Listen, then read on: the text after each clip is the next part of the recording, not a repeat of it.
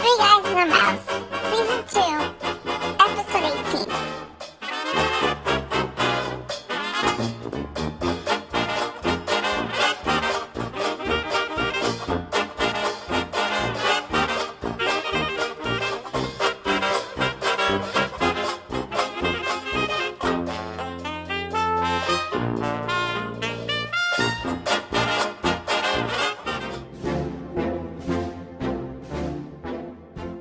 Hello and welcome to another episode of Three Guys and a Mouse. Josh here with my co-host George. Yo. And Hunter. What's up? And our returning mouse Courtney. Hi. To discuss all the Disney news, including theme parks, studios, Marvel, and Star Wars. And today we continue our feature on the history of Beauty and the Beast. Today we are brought to you by Excess Tech, because if something can't be done with excess, then it shouldn't be done at all.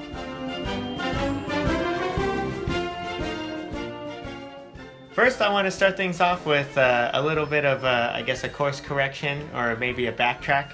So, our last episode, I know we complained about the Easter egg hunt and it's not coming back. Well, unfortunately for us, the day that we actually posted the episode, Disney decided to officially announce that the Easter egg hunt was back. So, sorry guys that I misled you for the 4 people out there listening. So, the Easter egg hunt is back at Disney resorts. For Disneyland, it's going to be at Disneyland, Disney California Adventure, and Downtown Disney, April 1st to the 16th. It's $5.99 plus tax, but one of the things that I thought was incredibly special is this year, all of the eggs are new, so all 6. You've got Nemo, Dory, they usually have Mickey and Minnie, but this one they did the Pie-Eyed Classic Mickey and Minnie. Nice. And then you've got Lady and the Tramp. Now, I also wanted to mention this because, of course, like we talked about last time, the thing with the Easter egg hunt is that it's just a money maker. Yeah. Because ultimately, you're paying for the egg, and they do very little work to really do it. But it's like a fun thing that people have come to enjoy. I know we're planning to go out soon because we actually want to take part and try to get all the eggs if we can, because that's like a thing that we do, or my family does. So do you just buy like the map and just walk around trying to find the egg? Is there like a cast member have like a basket of eggs and you just give out or something? So the way that it works, and it's funny because on the Disney Parks blog they actually said it too, when you purchase the map, you don't actually have to partake in the egg hunt. You can just go get the egg, because the whole thing is you go to the return location to get the egg. And what they do is they stamp the back of the map and they give you one of the eggs.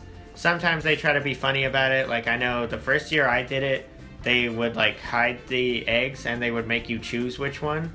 But then it really quickly turned into a thing where you've got people like me that are completists and they want all of the eggs, so they're just like, stop playing with me, I'm looking for this specific one. You gotta find it. Yeah, so, well, you know, it would be a thing where they would basically have like 6 like eggs, like half eggs covering an egg, and they'd be like, oh, choose one. And it's like, I'm not trying to play 3-card Monty with you. Just hand me the one I want. I paid $6, just give me what I want. I do find it odd that they went $5.99 and not $5.95. Though I'm sure if you're at the park, it probably is $5.95, because they love to use the 5 for some reason. The other thing though is, so if you do the hunt, the map like very vaguely shows you where they should be. Like, it'll be like, oh, Cars Land. But you know, there are cast members and they'll help you because of course they're stationary, so you'll see them. Of course, this won't be like the I know I complained about it last year, but when we did the Ratatouille like Remy search, it took a couple of days to realize that what happened is that because of the hurricane, they didn't have them out, which would have been nice if they would have said that, but they did not. That's Disney World for you. But it is what it is. So the Easter egg hunt is back though, so you've got now until the 16th to go partake in it. In other Disney news, Autopia just reopened, which is funny because I believe it reopened the day after I came back from Disneyland. But this is from the Disney Parks blog. Autopia holds a special place in the hearts of Disneyland park guests. Yeah, that's true. Many of whom got behind the wheel for the first time on this classic attraction. Today we're excited to unveil an all-new look and story for Autopia, powered by Honda, featuring Honda's Osimo, advanced step in innovative mobility humanoid robot, and its new robotic friend, Bird, the first character created especially for this attraction, as they embark on the ultimate road trip. These new scenes feature Osimo and Bird as they plan their trip, load up their Honda vehicle, and experience adventures that take them from a campground to the sky beyond. Now, a few things are new on it. I know I showed you guys in the Mice Chat photo blog and stuff, but everything pretty much changed with this, because even the screens that show you postcard images and stuff, or you would have Dusty, Sally, and Sparky from the 97 redo of Tomorrowland. They replaced those now with scenes of Osimo and Bird on vacation in places like Las Vegas and whatnot. I think it's a nice fresh change. They didn't change much, of course. I know a big complaint online is that the Osimo and Bird don't move at all, so they're just static, out there. But I'm it's one of those things where it's ultimately any change was good to see. I know that they also changed the little scenes that you would see in the dark area. I forget what they are, but it's kind of the same stuff. They changed it, but I want to say it's the postcard stuff. Okay. Now with the complaints against him not moving, I didn't say it off mic and I meant to, but the thing is you're driving a car. If they're moving and talking and stuff, I don't think you're gonna be driving as fast, and I think that would create a problem. And it's unsafe. Yeah. Well, I do want to bring up too, I ultimately think it would be nice if they moved, but it's one of those things where it's they're expecting a lot from the new sponsor, because Honda just came in as sponsor. Right.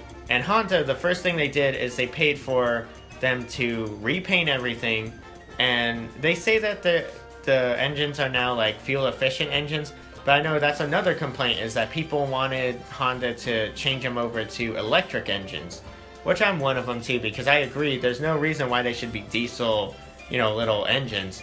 But I think that's one of those things where it's that's a plan in the future, but it's that's a massive overhaul to replace all of them like that. So it's for right now they're doing small things, but ultimately I've said ultimately 30 times, but changing the scenes out, the car park, I like the car park. I am gonna miss that, but I do like that they made some sort of change because it shows faith in the area. And the reason why I wanted to bring that up is a rumor it has been swirling around about how big the Tron Light Cycle coaster is doing over at Shanghai Disneyland, and that there's rumor that it's very close to getting okayed to be built in Disneyland and Walt Disney World. Yeah, well, it also feels the rumors that perhaps another Tron movie is in the works, because I know a little while ago the writer-director of Tron Legacy, he actually spoke about what his next Tron movie, which I believe was called Tron Ascension, would be about. But I know personally I love Tron. I've got a couple Tron figures on my bookshelf. But, that's one of those things where, I was reading about it, and it's the scary thing of it is, where are they putting this massive coaster? Yeah. And I love, in the article I read, I think it was Inside the Magic, I don't remember, though, but, and I do want to give a shout out to Nathan, because he's the reason why I saw it. But, the thing with the coaster that I have an issue with is that they say that it's going to replace the Innoventions building at Disneyland, and I'm okay, except this is a huge coaster. So I'm realistically, where is that thing going? And that's the thing is, I know what the answer is. I know what everyone's popular answer is, because it's the same answer that always comes up about building the Iron Man ride, or when they were talking about doing the speeder bike ride, that it would take over the Innovention building and the Autopia area, because Autopia is a huge area. Yeah, it is. But this new overhaul of Autopia pretty much makes that a moot statement. That's what I wanted to bring up, is pouring money into Autopia, especially with a new sponsor that came on just a little while ago. You're not going to see them do something that drastic, because you know, with the launch bay, I can understand them doing that because like HP would probably be like, oh yeah, well, actually, now that I think of it, HP sponsors the Tron attraction, I believe. So it's like they would be fine with that. They would just turn but it over. Honda's not going to be like, oh, that's a good thing that we just poured millions of dollars into this Autopia ride for you to shut it down and rip it apart. The other rumor though for Disneyland is that coaster would actually go into Disney California Adventure, replacing the same spaces that I've said before about ripping out, but it would be rethemed instead to be the Captain America coaster, which I'm like, that I could see that happening because that makes more sense to me because that back area of the Hollywood Boulevard is dead, so it's like you could turn all of that into something. You can shut that all down and build. The other part of that is that for Disney World, that it would basically, They have so much space. well, it would go in that back area where Carousel of Progress is. I know they don't want to say that they would tear out Carousel of Progress, But it but sounds that's like they definitely would. what they would do because the area that they're describing is that area. Destroy But it. that's the thing is that they're trying to push like new stuff in there because they're about to be celebrating their 50th anniversary, and according to the early reports, they're looking at 18 to 24 months to build this coaster. So that would perfectly get them where they would be opening it for the 50th anniversary Yeah. of Walt Disney World. They better get on that then if they want to hit that deadline. I mean, right? Yeah, we'll see what ultimately happens. Of course, I do want to bring up I don't like carbon copying rides, but No. at the same time because it's That's fine. well because it's a different continent, I'll give it that's fine. Where it's like, well, you know, how many of us are really ever going to go out to Shanghai True. Disneyland? So it's like if you bring something from there over here, great. Yeah. I would love to see Mystic Manor more than anything, but hey, if we get something that would be nice. I had a question on the Autopia. Did they take away the driver's license, or do they still do those? The little card one? The last time I went there, they had already updated those where the back of it is just Honda vehicles. Oh, okay. So they should still have those. Yeah, I was wondering about that. I'm glad Speaking- they paint the cars. It makes Well, I'm it glad look that so they nice. painted everything out of Yeah. that gold and green. And now it's all blue.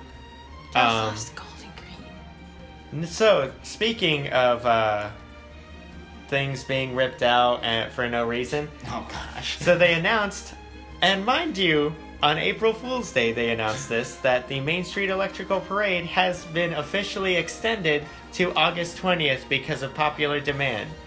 To which I say, this is ridiculous.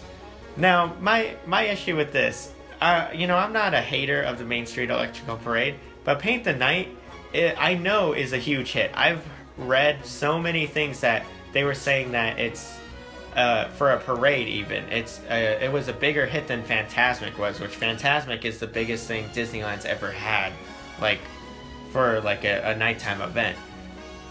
There's talk though about issues with the Paint the Night in general. You know, that they're having issues with the LED lighting and all that. I don't really believe that because I'm like, the Main Street Electrical Parade has been running for 40 years. Like, it's insane. It's been It sounds running like for so light bulbs, long. like Yeah. this. And so it's like, I don't understand that, but my thing is that the extension of the Main Street Electrical Parade is not good news for Paint the Night fans because it tacks on the idea where it's like, okay, so are they actually not bringing it back? Because I know, and I've had people get mad at me about it, I was like, they're not bringing Paint the Night back. That's what they're telling us. And everyone's like, no, they said it's only limited time.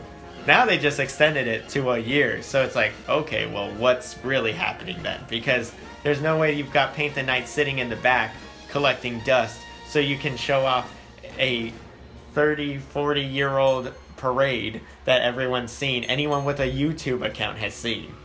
But wasn't the big rumor though that they were moving Paint the Night to Florida for their 50th?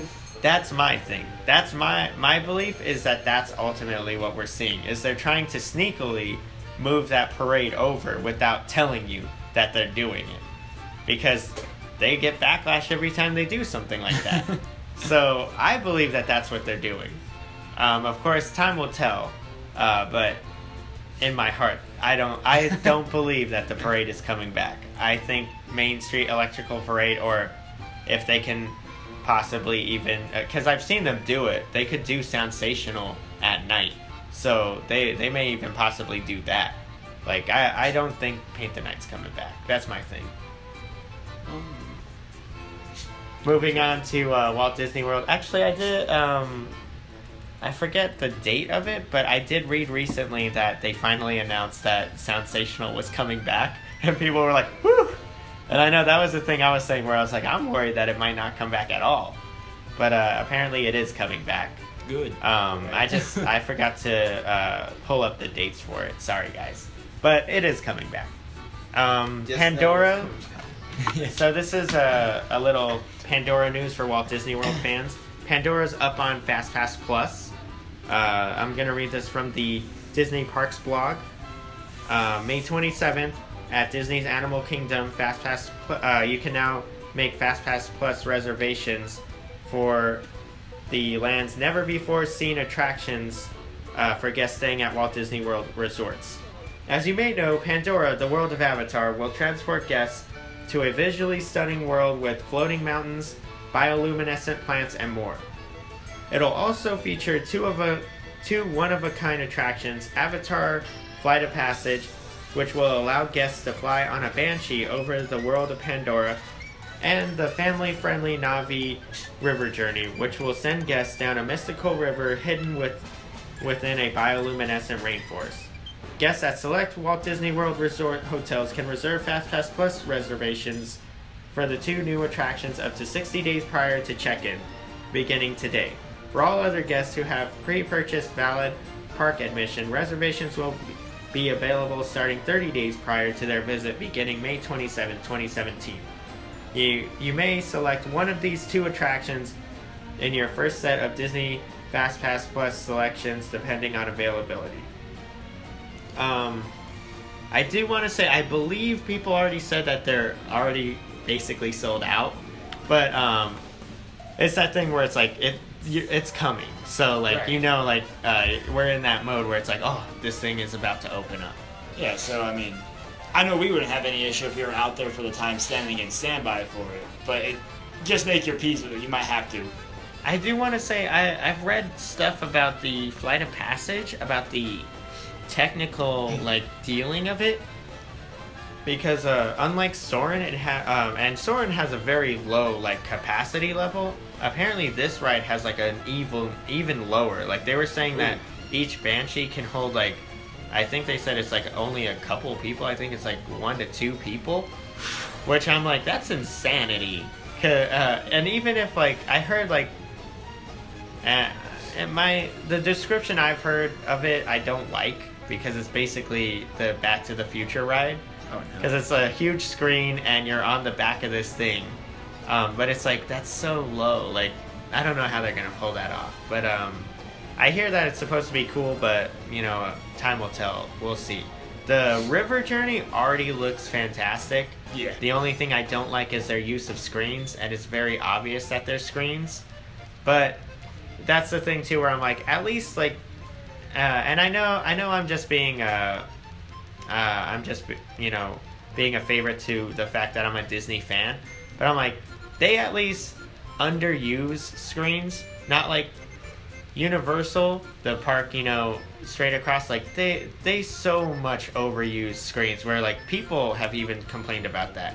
And I know I didn't go on a big rant about it last time, but the Fallon ride, all of the complaints have been about the fact that they're like, this is just another screen. Where's the fun in that?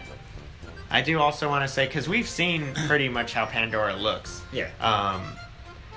I know on Radio Harambe, which is one of my favorite podcasts, they were complaining that the floating mountain doesn't look like it's floating. You can tell that it's supported by the vines that are on it. To which I just have to say, you know, get off your high horse, bro. Like, they did a great job making it look like it's floating, and I feel like if anything, because like, realistically, you know that it's being supported by those vines, but it's like, that's a small amount of space for it to be actually supported by it. So it's like, that's spectacular that they were even to pull it off. But even at that, anyone that has seen the movie knows that that's how they look in the movie. So I'm like, you're just being you're just nitpicking. No, they wanted them to implement hover technology. You see, I guess. they got to get on the phone with Stark Industries. So in other news, they have a new My Disney Experience app.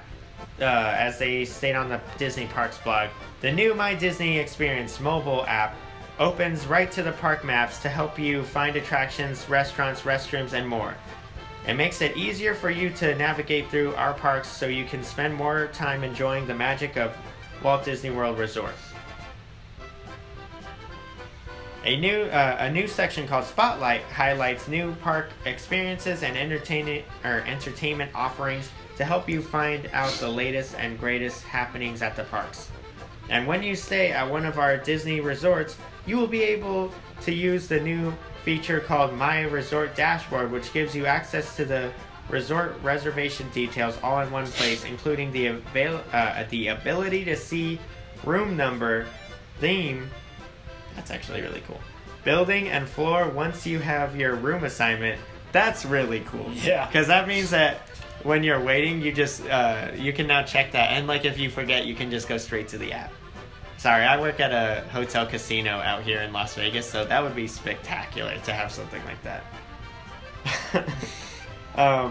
My Resort Dashboard even gives you directions to your resort using Disney transportation options, a map showing you the location of your room, and a link to directly call the resort front desk if you need further assistance during your stay. Those are all really cool things. I do want to make fun though, because when I looked at it, any of us that have the Disneyland app, you know that basically what they did is they made it look exactly like the Disneyland one. But I will give them credit that the resort dashboard part is spectacular, because so many people get lost there, even though it's like so obvious. But like people get lost all the time. We remember when we went, people were our group were having issues finding out where we were, and it's like we've been here 5 days now. How do you not know how to walk down to our room? I'm lost. I like this. I'm planning on it. I'm going to Disney World in like a few weeks. We get it, Courtney. Yeah. We get it, Courtney. Yeah, you better. So, moving on to the studios, they officially announced the name of Wreck-It Ralph 2, which is Ralph Breaks the Internet. All adult jokes aside, they announced that it will be officially coming out March 9th, 2018. How do you guys feel about the official naming? Not too big of a fan on it, but I'm not going to sit here and gripe about it because I think it gets to the point. I found it interesting because that is literally Rich Moore's description of what Wreck-It Ralph 2 would be. Okay. I don't mind it. I would have preferred a different name, but I can't think of one. Okay, so like my thing with it is, what I was surprised about is they didn't go for generic, because I thought they were going to go generic and just straight up call it Wreck-It Ralph 2. The fact that they were like, oh, we're going to call it Ralph Breaks the Internet, I was surprised because not only did they not use the wreck, I thought they were going to call it Ralph Wrecks the Internet, which is actually how Rich Moore said it. But it's the whole thing where it's like it's an implied sequel instead of being just like I don't mean implied like as in it's not a real sequel. I mean implied like they're not just being out front with it where it's like, oh, Wreck-It Ralph 2, like Frozen 2. They're or Toy Story 2. But they're being more subtle by being like, oh, it has an actual name to it. It's not Wreck-It Ralph 2, it's Ralph Breaks the Internet. So it's just another story. Well, I mean, You guys don't have anything? if you want to, I'm just going to piggyback on you. I mean, I agree with what you're saying, but Toy Story 2, I don't know if there's a real name. What were you going to call it? You know, Jessie Depresses Everybody, the movie? That's exactly what I was going to call it. Well, no, I mean, you could have, like, subtitled it. It could have been, like, Toy Story, Woody's Roundup, something like that. Darn you, instantly making my funny thing. You know what? Whatever. Woody's Roundup. Moving on, some big news came out about Star Wars. Basically, with the shareholder meeting and the Star Wars Celebration, they have let everyone know that they are very excited about the outpouring of fans for Star Wars The Force Awakens and for Rogue One, A Star Wars Story. And originally they were planning for basically the end to be Star Wars Episode 9 in 2019. However, a lot of rumors are coming out now that they are fully planning to expand on that because they see this outcry of fans, and the fans are loving what they see, and they want more. So they're planning to do the Marvel thing and just keep going. Yeah. Now, I know a lot of people like to gripe.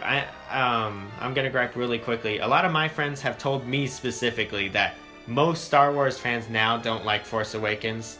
They're all liars because I know. Force Awakens is awesome. Yeah, Yeah. I know all of my fans, or all of my friends that are Star Wars fans. They love Force Awakens. I love Force Awakens. One of my friends tried to tell me the other day that you do realize that Force Awakens is just a New Hope, and I'm like, yes, but my thing with that is that they build on top of things that were introduced in A New Hope, but they also come across things a lot different. And ultimately, I feel like they give more depth to everything. Because I'm like, Star Wars A New Hope is a classic movie, but there's a lot of things where it's like, it drags. And, there's a lot of things where you just don't care. I'm like, Force Awakens fully came in with the idea that, well, at that too, I'll give, not credit, but I'll give it the fact that they knew there was going to be 3 no matter what. So they introduced a lot of things that you knew you weren't going to get answered until later. Like, the whole thing with Darth Vader and Luke Skywalker, the reason why that was so surprising is because there was no hint of that because George Lucas wasn't sure if he was going to get more. So that's why you don't get any hinting of that.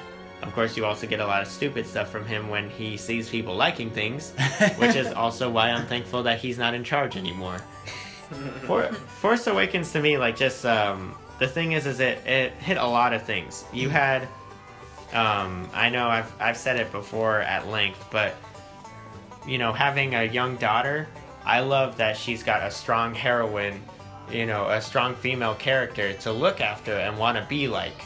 You've got a stormtrooper who basically decided he was against what he was raised to be and literally shed his armor and became a hero, which is like a great story in itself. Yeah. And then, as much as people want to hate on Kylo Ren, you get a very complicated villain because he's not just bad. He's a kid who wants to be bad, but ultimately, like, you see that there's something there. There's something more to him.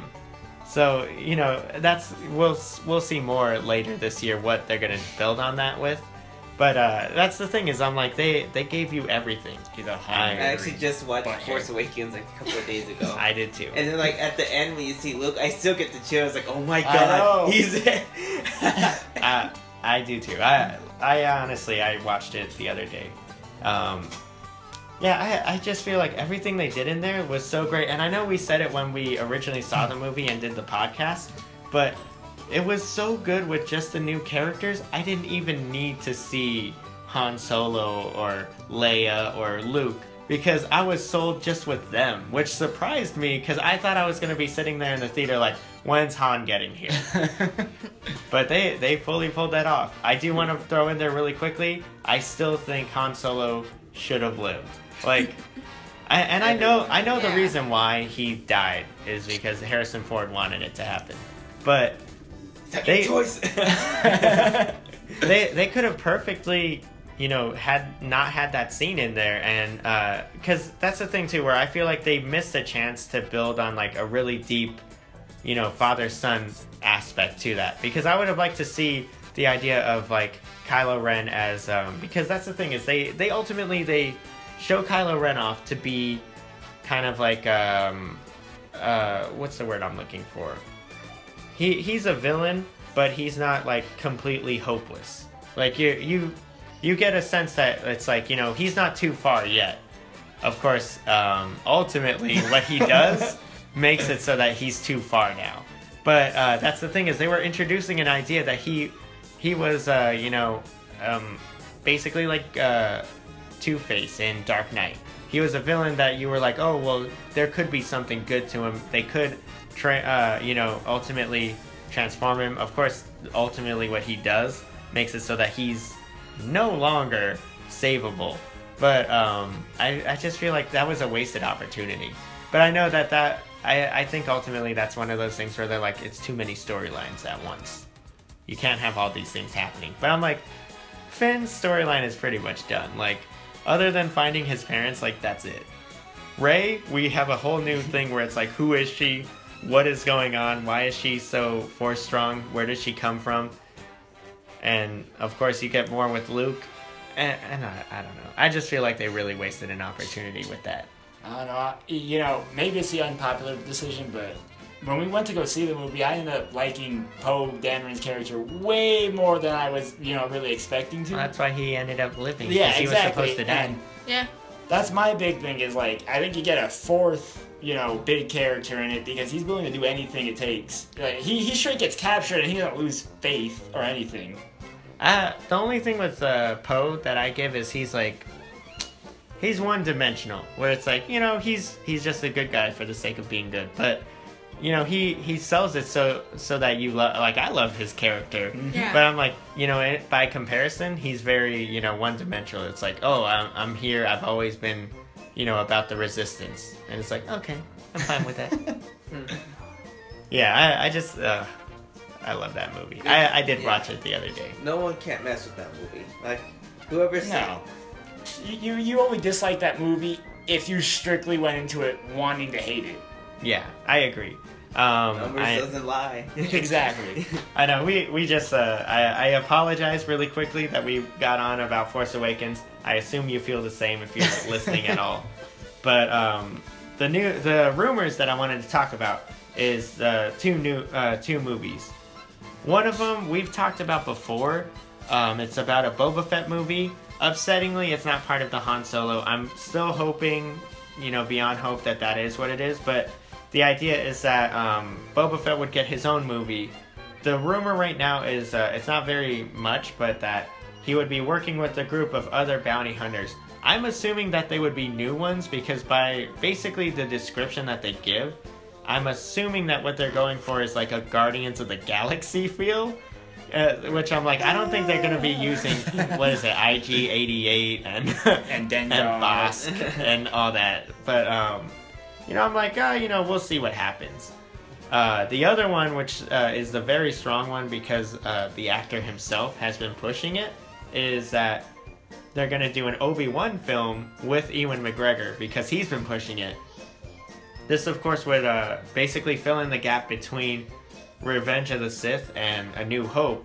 But one of the things that's interesting is that the rumor is that they've been talking to Gareth Edwards about writing and directing the movie because they liked what he did with Rogue One. Of course, the question is if he'll ultimately, have what happens to him always and have the ending rewritten. But, I think that's actually very interesting. Hey, he can write a solid 75% of the film. Yeah. I'm not saying anything less, but have we written a screenplay? No. No, but to get into that, I know that it kind of it backtracks, but it really doesn't. I really want them to reveal that he's the lineage to Rey, and that it's not what everybody's expecting. Oh, it to be. Obi-Wan? Yeah, Yeah, I would love that, but it's don't probably see that not. yet. I see them going way simple with it and being like, no, she's just a Skywalker. Because, one thing, I don't want to get too much into rumors on Episode 8 because I've been trying really hard not to read them. I'm not. I know we did the same with Force Awakens. There's a lot of rumors. But one thing is that in Disney's own description, they said that Star Wars Episode 8, The Last Jedi, continues the story of the Skywalker family or something like that. And people were like, so did you just imply that she's a Skywalker? Because they're like, that's definitely what you did. Because it's I hope not. Luke isn't the main character. She's very obviously the main character. And I doubt Finn. Well, because the two main characters are Finn and Rey. And I know they're not going to reveal Finn is a Skywalker. So it's like, That's a. and then they So keep really and then they keep building on the whole thing with the lightsaber. So it's just like they're going to say that she's a Skywalker. I hope not. Oh, that's right. Bob Iger straight up said it. Bob Iger said that the Star Wars films, or the Star Wars episode films, are about the Skywalker saga. And everyone was like, so that means Rey is the Skywalker? With Rey being with Obi-Wan, like, lineage, it was funny because a lot of my Pinterest for Star Wars, that constantly shows up with those two, like, it makes sense. Well, it's the only thing that explains why he's speaking in her vision. Yeah, like stuff like that. I agree. Other than that, it's like, so did the lightsaber just hold Obi-Wan in it and he just suddenly knew who touched the lightsaber? He may have. And why would it be Obi-Wan if it's Anakin's? It is what it is. But the point is we've got more Star Wars to come. Yep. Which for us we're gonna love, even though George is wearing a Star Trek shirt.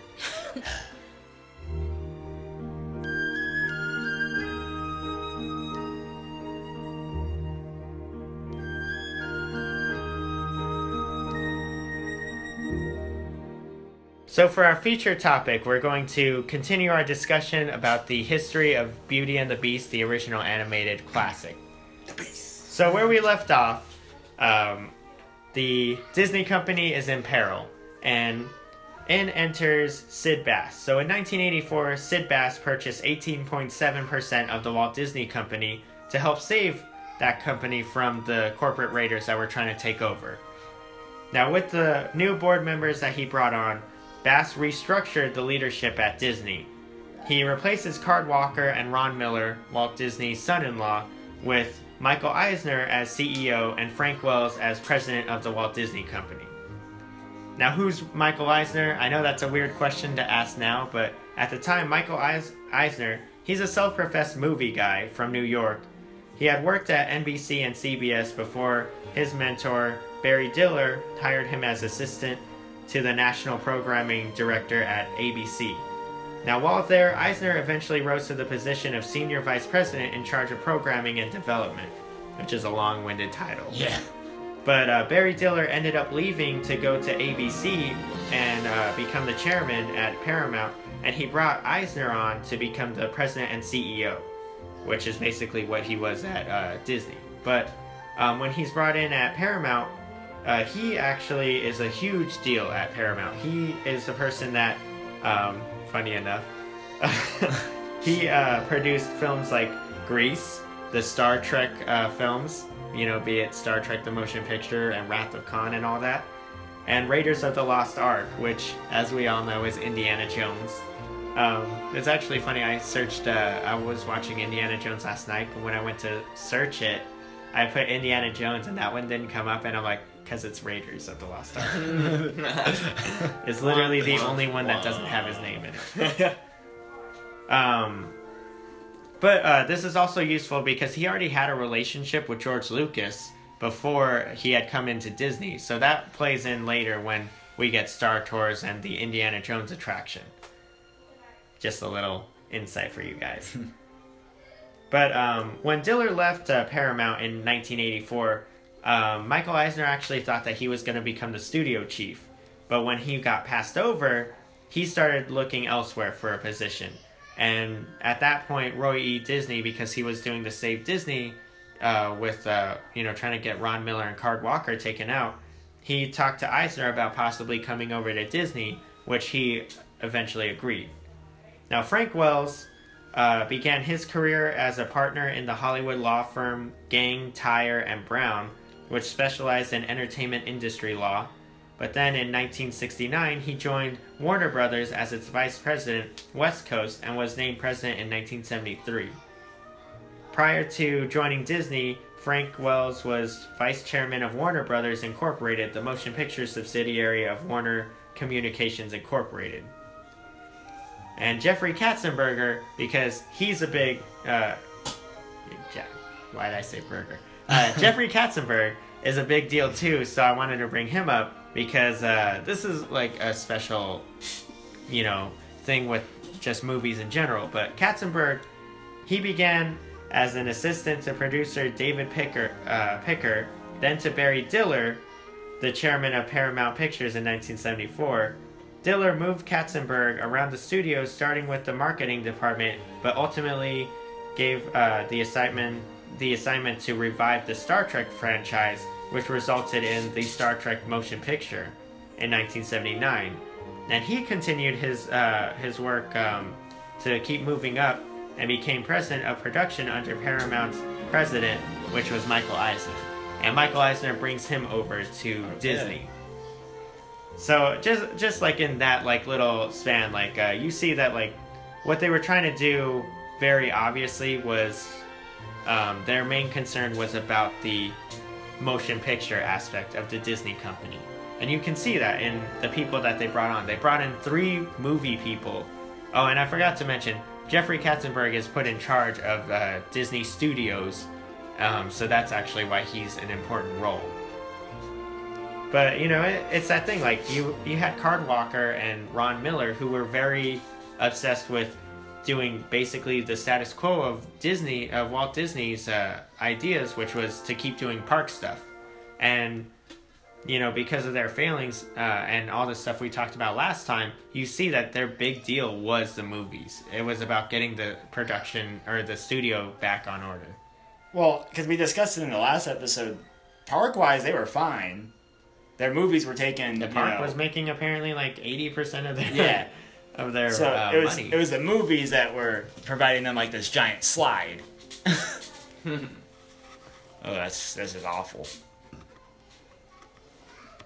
Alright, so once they move in, Eisner immediately goes to fixing the studio.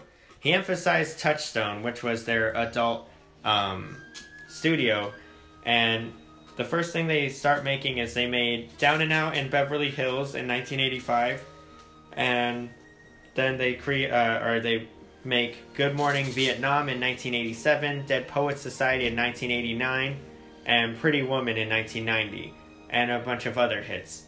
One of them being Splash, but... But Eisner used the expanding cable and home video markets to sign deals using Disney shows and films with a long-term deal with Showtime Networks for Disney Touchstone releases through 1996, and entered television with syndication and distribution for TV series such as Golden Girls and Home Improvement. Disney began limited releases of its previous films on videotapes in the late 1980s. Disney moved into first place to box office receipts in 1988 and had increased revenue by 20% every year by the point of 1988. So that's why it's a big deal. Like, Eisner is a huge factor in coming in here.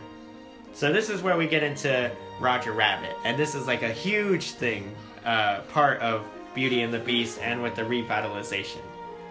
So Roger Rabbit, hoping to connect with a more adult audience, then President Ron Miller had purchased the rights to Gary K. Wolfe's novel Who Framed Roger Rabbit in 1981. The project went through many hands until 1985, when Eisner came into Disney. Eisner saw the film as a great opportunity to work with rival studios and approached Amblin Entertainment, which consisted of Steven Spielberg, Frank Marshall, and Kathleen Kennedy. Those names are also important because Frank Marshall and Kathleen Kennedy are the people that produced the Indiana Jones films, which is how Eisner knew them, but they also run Lucasfilm now. Nice. Okay. So Katzenberg and Roy Disney hoped that the use of animation in the film would save the animation department. However, Spielberg's contract gave him extensive creative control, which turns out to be a huge issue later. But Spielberg was necessary to get the rival studios of Warner Brothers, Fleischer Studios, King Features Syndicate, Felix the Cat Productions, Turner Entertainment, and Universal/Walter Lantz Productions to lend their characters out. However, some studios, like Warner Brothers, had very strict terms for their characters. Warner Brothers specifically wanted their characters to share equal screen time with Disney characters, which is hence why you get the 2 big scenes with Disney characters where you've got Donald Duck and Daffy Duck sharing their scene together with the dueling pianos, and the Bugs Bunny and Mickey Mouse skydiving together. The real reason why those scenes are there is it was to make sure that they had the same amount of screen time. So, like I said, that's the thing, is that you've already got the animation studio is like on a downward slide. They feel like they're unwanted and unneeded, and basically Eisner feels that way. He's not saying it, but he feels that way. He doesn't care about them. He doesn't see anything worth in them. However, I will give him credit, because at the same time, when they were asking if they would keep producing feature-length animated films with them all failing, he did state that they would keep doing it just because that was Walt Disney's thing. So he was like, I'm not going to go against that. But to be fair, you can understand. Like I was saying, to be fair, you can understand his hesitance with it, though. Towards the animated area, because it's like they were producing movies that were just below Disney standards. Yeah, like that's one of the things that, especially in the research that you see, is it's like they weren't producing anything great, and it's like, even though Eisner didn't say it, he didn't trust them. And he's, like I said, he saw this film as a great opportunity to have like a huge movie. So it's like he saw the Disney Animation Studio and was like, no, you're not touching this. Step back, please. So Robert Zemeckis was hired to direct in 1985 based on the success of Romancing the Stone and Back to the Future. George. But Disney executives were continuing to suggest Daryl Van Sitters to direct the animated sequences, but Spielberg and Zemeckis decided against it. Richard Williams was eventually hired to direct the animation. Zemeckis wanted the film to imbue Disney's high quality of animation and Warner Brothers' characterization and Tex Avery humor. Animation director Richard Williams admitted he was openly disdainful of the Disney bureaucracy, and he refused to work in Los Angeles. So to accommodate him, and that's also why one of the issues with Roger Rabbit is its incredible production costs. Yeah, because going up. Well, that's the thing, is to accommodate him and his animators, his production was moved to Elstree Studios in Hertfordshire, England, which was a huge expense, because you've got the movie filming in LA, and you've got animation the seas. Being done across the seas. But his issue, and that's the thing, is what he talked about with the bureaucracy is he didn't like Katzenberg walking in and seeing what he was doing, or Eisner checking up on him, so he wanted to be away from them. But you know, whatever. It works out. Disney and Spielberg also told Williams that in return for doing Roger Rabbit, they would help distribute his uncompleted film, The Thief and the Cobbler. The Thief and the Cobbler is like a big movie for him. It was a movie he hand-animated and worked on for like 30 years or something like that. He eventually did release it, I think, in like 2011 or something ridiculous like that. Yeah, he's insane. That's a long supervising animators included Dale Baer, James Baxter, David Bowers, Andrea Stasia, Chris Jenkins, Phil Nibelink, Nick Raniere, and Simon Wells. The animation production, headed by associate producer Don Hahn, was split between Richard Williams' London studio and a specialized unit in LA, set up by Walt Disney Feature Animation and supervised by Dale Baer. The production budget continued to escalate while the shooting schedule lapsed longer than expected. When the budget reached $40 million, Disney president Michael Eisner seriously considered shutting down production, but Jeffrey Katzenberg actually was the one that talked him out of doing that. Now, despite the budget escalating to over $50 million, Disney moved forward on production because they were enthusiastic about working with Spielberg. Now, that's a thing that I noticed now. It's like a lot of people don't see like the importance of working with Steven Spielberg, but at the time, he was a huge director. You know, with Jaws, E.T. Well, Jurassic Park wasn't made yet. Comes in the 90s, but yeah. But that's the thing, is like he was a huge person to have with them, and that's the thing. And this is like a nepotism or whatever you want to call it, thing that Disney does. They will openly produce films that they know will not do well, just because they want the relationship that they're getting out of it.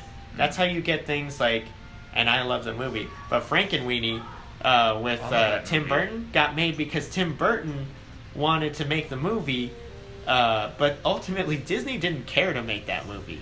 It got made because Tim Burton wanted to make it, and Tim Burton had just made Alice in Wonderland, the live action one, in 2010, which had grossed $1 billion.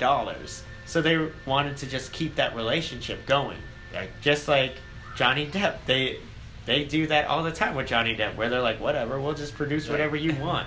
We don't wanna keep care. that As relationship long as you keep making Jack Sparrow movies for us, we don't care what other stuff you want to make. You can make horrible movies, but Sparrow.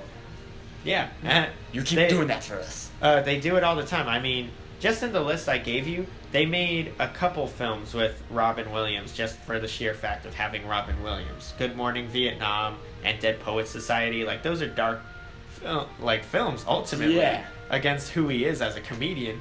But they made them because they wanted the relationship of having him. Which is good in the end of the day. Except Flubber. Sometimes. Hey. Well, that's how they actually keep Robin Williams around to get things like Aladdin and Flubber made, is just having him. In 1988, Disney. In 1988, Who Framed Roger Rabbit finally comes out.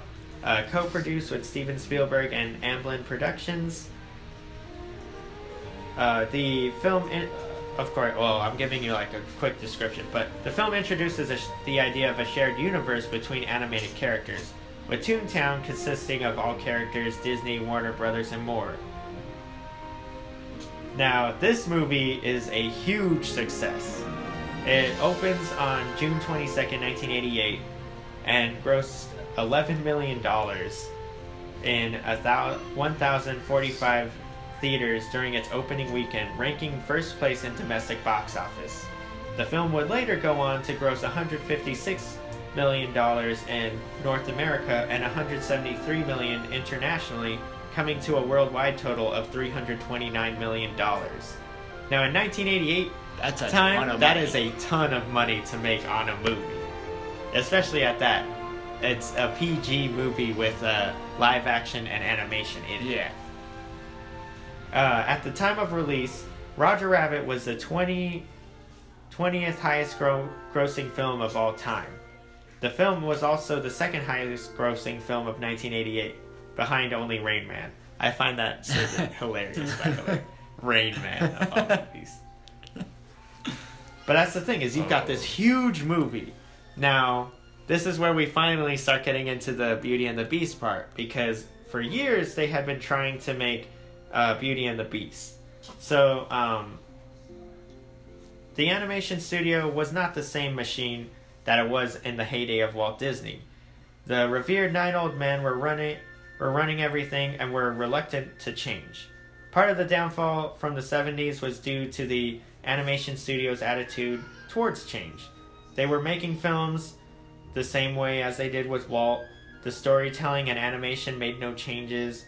One thing people garnered respect for with the studio was that during Walt's time, they were always pushing the envelope forward.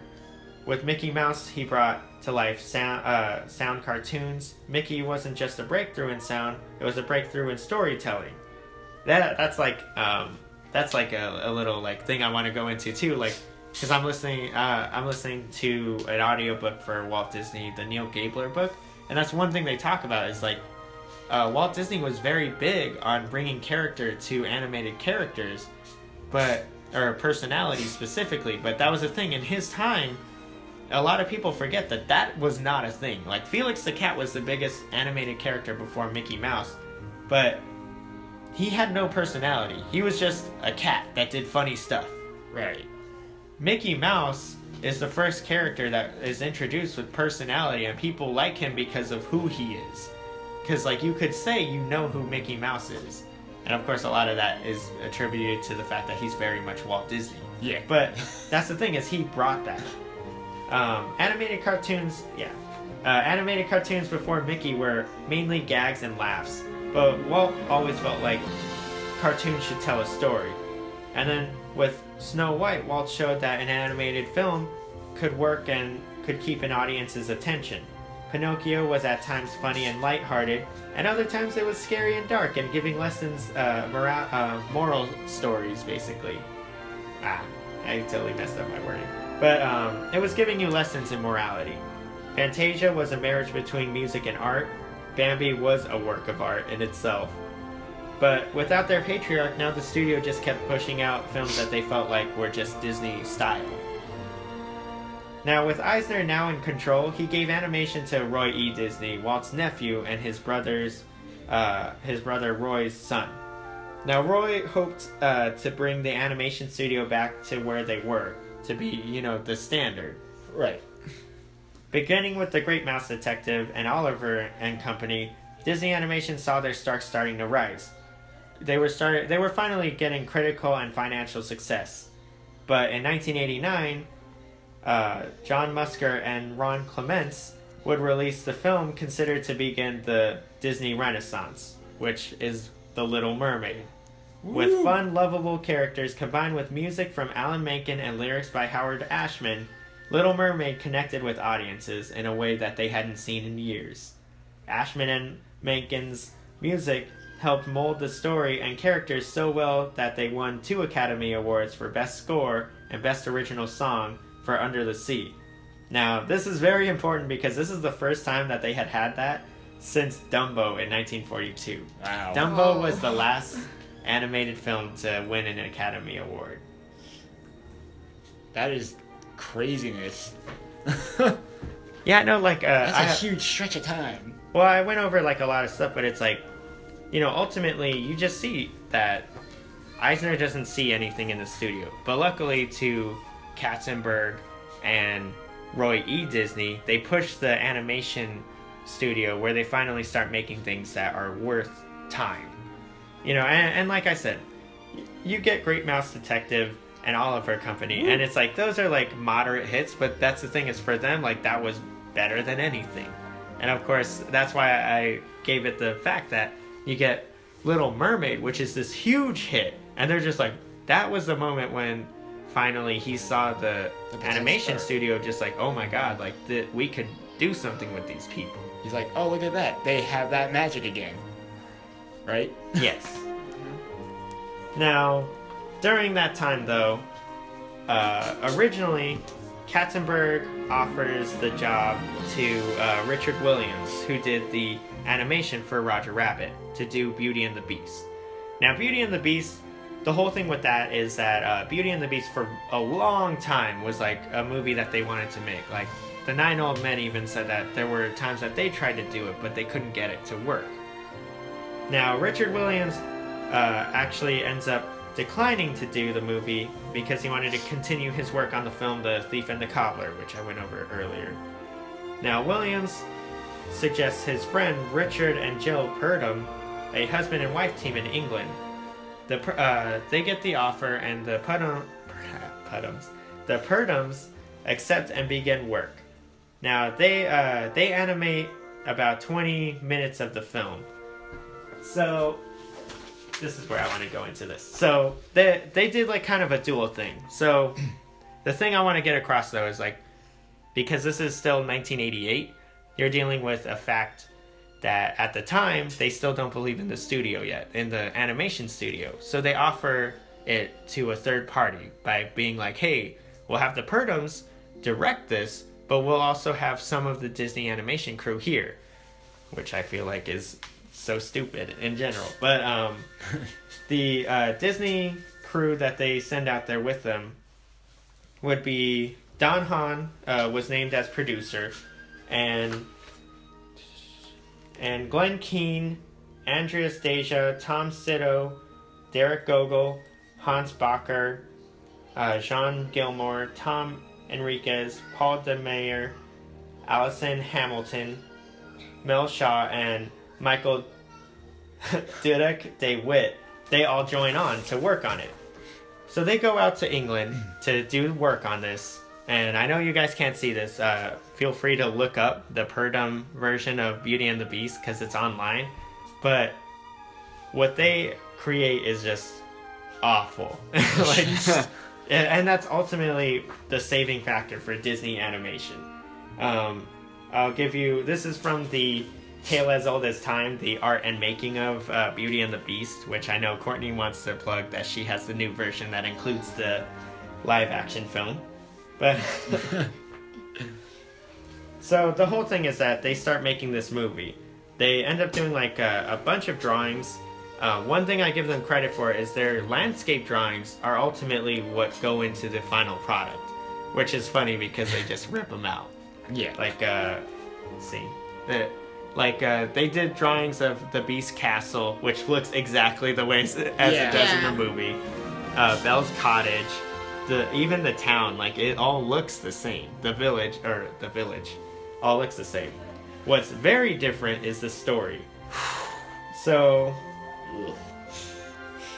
yeah, and that's the thing is that, okay, so I'll get into it. But, so the script was set in 18th century France. They chose a date of 1709. So this would be the later years of Louis XIV were very drab. Like, that's the description. So, under the influence of the prudish Madame de Maintenon, the aging king abandoned the glittering spectaculars of his early reign. By that time, men had stopped wearing the huge court wigs and long coats. They hadn't really adopted what we think of as the classic 18th century style, the George Washington look. Belle and her family were out in the country, not in Paris or Versailles, and frankly, everything looked kind of dull. That's a straight description that they give. Where is it?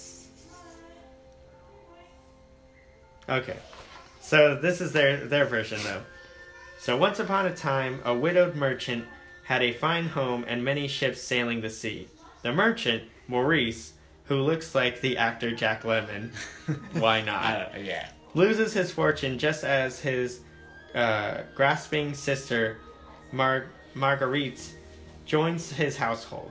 Belle and her younger sister, Clarice, and her cat, Charlie, move with their father and aunt to a cottage in the country. Aunt Marguerite complains about their loss of status and schemes to wed Belle to the Marquis Gaston, a foppish aristocrat. For her 17th birthday, Maurice gives Belle an elaborate music box that had been her mother's. Later, when soldiers demand an overdue tax payment, Maurice must take the music box back and sell it. When he rides into a nearby town, the box is destroyed. On his way home, Maurice loses his way in the forest and is chased by a pack of wolves to the Beast Castle. While brushes and other implements care for his horse, Orson, the merchant is waited on by a bevy of enchanted objects that have neither faces nor voices.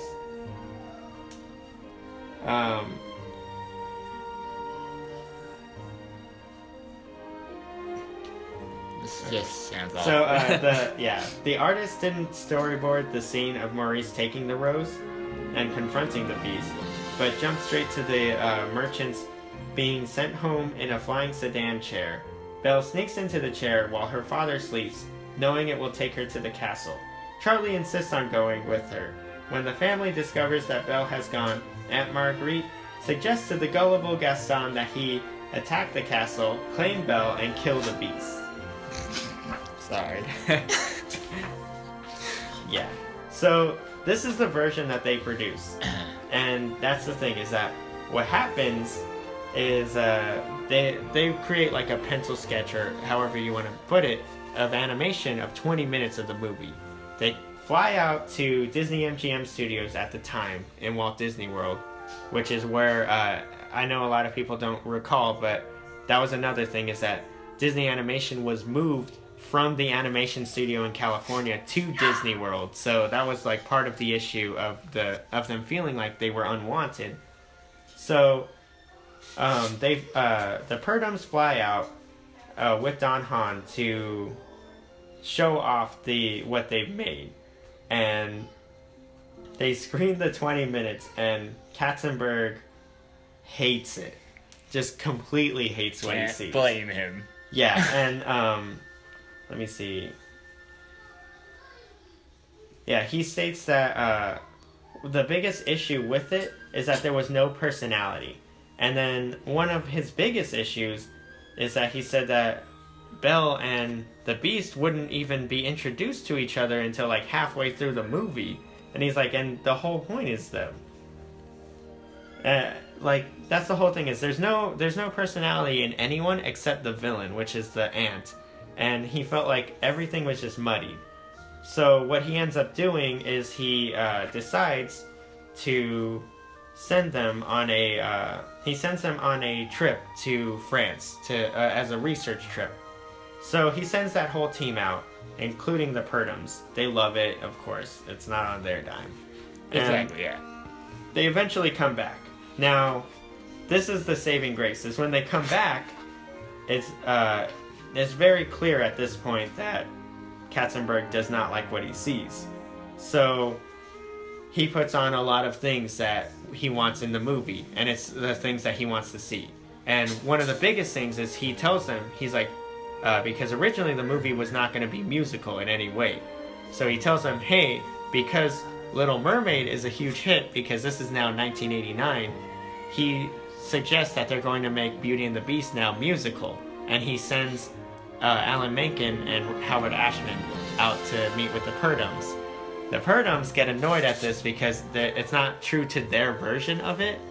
So they formally leave the project. Amicably, I'll say. It's nothing like they were fired or anything, but they decide, they're like, hey, this isn't working out. You guys don't want to do what we want to do, so we're going to leave.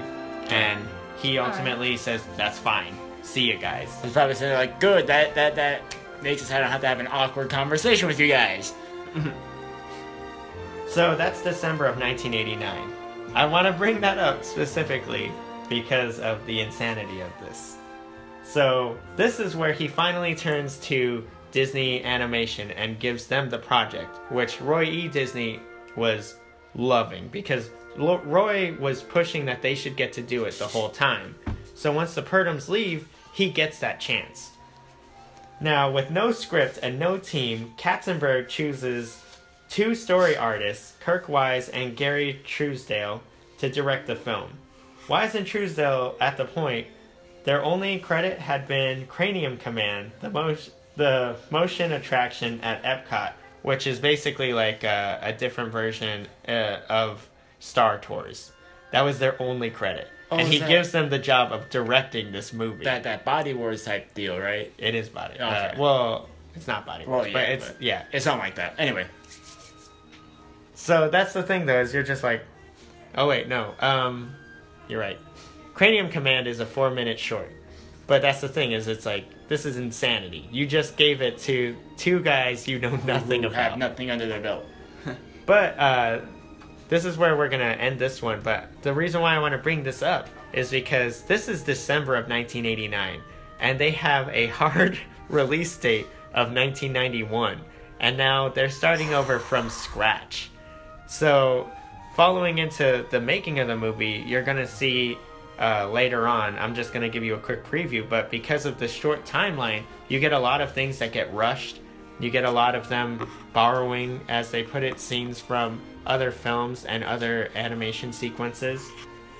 But the thing is that it's like one of those things where what you get out of it is better, is worth what they did.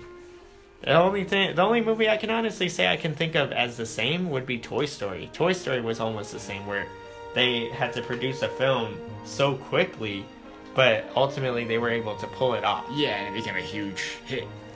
But yeah, for this part, my main thing I want to put out is like just how crazy all of this was to build up to them actually making this movie. Yeah. I don't know. What are your guys' thoughts on all that? It's crazy. Like, I just think it's all crazy. Well, it's funny because we were discussing it off mic that, these animated movies, people may not realize that they only have, 3-4 years to make it, and suddenly these guys are thrown, and they're like, so we're giving you the keys to this thing, but you've got 2 years, because we have to make our release. Yeah, and that, it's like stressful. Yeah. Well, that's the thing. I know a lot of people don't understand, but animated films take 3 to 4 years, or I think it's actually more like 4 to 5 years to make. So it's like the idea that they gave it to them and they were like, so you need to make this thing in 2 years. That was insane. Yeah, It's like working day and night, like nonstop, just trying to finish all this stuff. Like Well- the photos that you show us, like for example, like Gaston or that George Washington look, that's crazy. Like I never knew that. Like, yeah. Yeah, I wouldn't have Yeah, known with the that. powdered wig and all yeah, that. I was like, really? Like- That's how. Thank goodness they Well- formally resigned. See, that's the thing too, is that they go in depth in the book about it. I totally suggest if you guys are interested in it, reading the full book, because I'm giving you a much shorter version. But the thing is that they wanted to stay very true to this like Beauty and the Beast like film that had been made. But that's the thing, is it turned into a whole thing where it's like you're trying to recreate a live action film. We're trying to tell a tale as old as time, and you just want to be like, no, I want it in fact, and I want it to be really like true to like French old time stuff. And it's like, why? Like it's an ugly look. Yeah. It's sad. What I do find funny though, and if you go in there, you can see it, or I'll post it on my Twitter too, so you could see it on there if you want. But the pictures that they show of Cogsworth that the Purdums had done make me laugh, because that is literally the one that they went with for the live action version. So you kind of see that they borrowed a lot of that stuff, but that's also a big thing in Disney. Nothing ever dies. They keep everything. It gets recycled, Yeah. reused. They find a way to use it. I What are like some that. of your thoughts, Courtney, since you're a huge fan? Did you know a lot of this stuff, Courtney? I haven't actually gotten to read my book yet, so I didn't know like about this stuff. Well, It's I'm- really interesting. What I found funny is the magic chair that brings you to the castle. I was like, what? Yeah, like I'm actually another willingly wrote it. well, another thing I would totally suggest in watching is Waking Sleeping Beauty, because that's a documentary that they had made a little while ago, but it talks about the Disney Renaissance, and ultimately it talks about basically Beauty and the Beast, because I like to put a lot of emphasis on Little Mermaid, because Little Mermaid started the Disney Renaissance, but the one that's largely considered for it is Beauty and the Beast, because Beauty and the Beast is a huge landmark film in the things it accomplishes, Right. which is also why we wanted to get in depth on this. Yeah. I also specifically wanted to get in depth because all the stuff that happens before, so many people don't realize that all that stuff happened. And I Yeah. know I talked about that last time, but it's like You kind of forgot about the it. corporate raiders, or the fact that they handed it off to a third-party company because of Roger Rabbit. Like, that seems so crazy. And I also wanted to bring up Roger Rabbit too, because I was talking about this to some friends, and they didn't remember that Roger Rabbit was such a huge deal when it came out. I'm like, it was. I know they get into it a lot when you talk about Disney MGM Studios, the park. Roger Rabbit was supposed to be a huge presence in that area because he was such a big film. There was a sequel that was planned, but then that also goes into the whole thing with Steven Spielberg, that ultimately you get this bad blood between Disney and Spielberg because of all the little stuff that he does, because they gave him too much control, and that ultimately bites them in the butt. Right. Yeah. Because they're like, I don't know. Suddenly we don't think you should have that kind of power. You're like, what? How dare you? Right? Well, he's Steven Spielberg, Yeah, so he's still who he that's the is. thing though. It's He can do whatever he wants. well, like I Pretty said, much. we'll get into the actual making of the film, because there's a lot more stuff that goes into it. But it's and all this before stuff, you get a revitalized company, which is already starting to show. But you're also starting to get the Disney Animation Studio finally getting back on its feet and seeing what they can do. And that's the most important part, is you finally get them coming up. And that's why I got into detail on that. They were so scared of change. They just kept doing what they felt like they would have done. And then they finally just start doing things that seem right.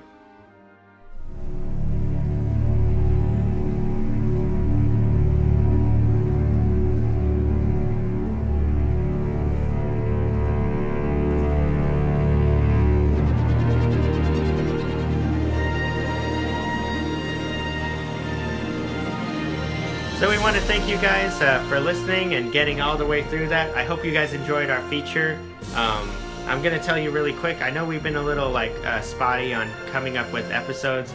That's partially my fault. I've been doing a lot of stuff for my career and whatnot. Go to geocomedy.com if you want to keep up on that. I'm just going to plug that. But anyway, seriously, thank you guys. I do want to say we are coming up with like a more like schedule for releasing things. So see that coming up. We're going to hit that more. But once again, thank you guys for listening. Thank you guys for continuing to listen. Thank you. You can hit me up on any social media. I'll be on the Twitter. I'm at Geo Disney. That's GIO Disney. And you can also hit me up on Geo Comedy, which is GIOCOMEDY. That's for Twitter, anything. And my website, you can hit me there. But seriously, thank you guys. And you got anything you want to plug, George? No, not really, but you can follow me on Instagram, J182 Hunter. You can follow me on Instagram, the Disney Guy 24, or at Twitter, Hunter3GATM. I was trying to add more numbers, but they said something about not being allowed to. I guess. 3GATM24. Excellent entry point. Tom Brady. Underscore. I'm on Instagram under Court Giordano, which is Court, and then my last name, which you can find off Josh. That's a long name. Yeah, it is. You just said that like people know that. Yeah. But it's a long seriously, one. thank you guys. I do really quick at the end here want to bring up, I did just go to Disneyland, and I saw the Red Rose Tavern, which was actually very well done. I was surprised. I know I'm giving this at the end, but figured you might want to know. It was awesome. The Tower of Guardians, or whatever you want to call it, looks awful. Like it is, it is completely an eyesore. Like it's so ugly looking. Star Wars Land looks amazing though. Looks like they're super getting pushing that forward. The Rivers of America work looks like it's also going very forward. I'm super excited for like the time we're living in right now. So those are great things to see coming to fruition. Sort of. Guardians. I keep going on about this. I think Guardians is going to be a great ride. Don't get me wrong. I think the building looks awful. Just ugly. But, you know, it is what it is. But thank you again for listening. Make sure to hit us up. You can, you guys can go ahead and subscribe to us on iTunes, or you can follow us on Spreaker, or you can directly download us from my website, which is geocomedy.com/3GATM. So thank you guys again. Thank you, Dave. Thank you, Nathan, for your for living at Disney World now, you jerk. But thank you guys, seriously, and we'll see you guys later. See you later. Later. Bye. Ka-chow.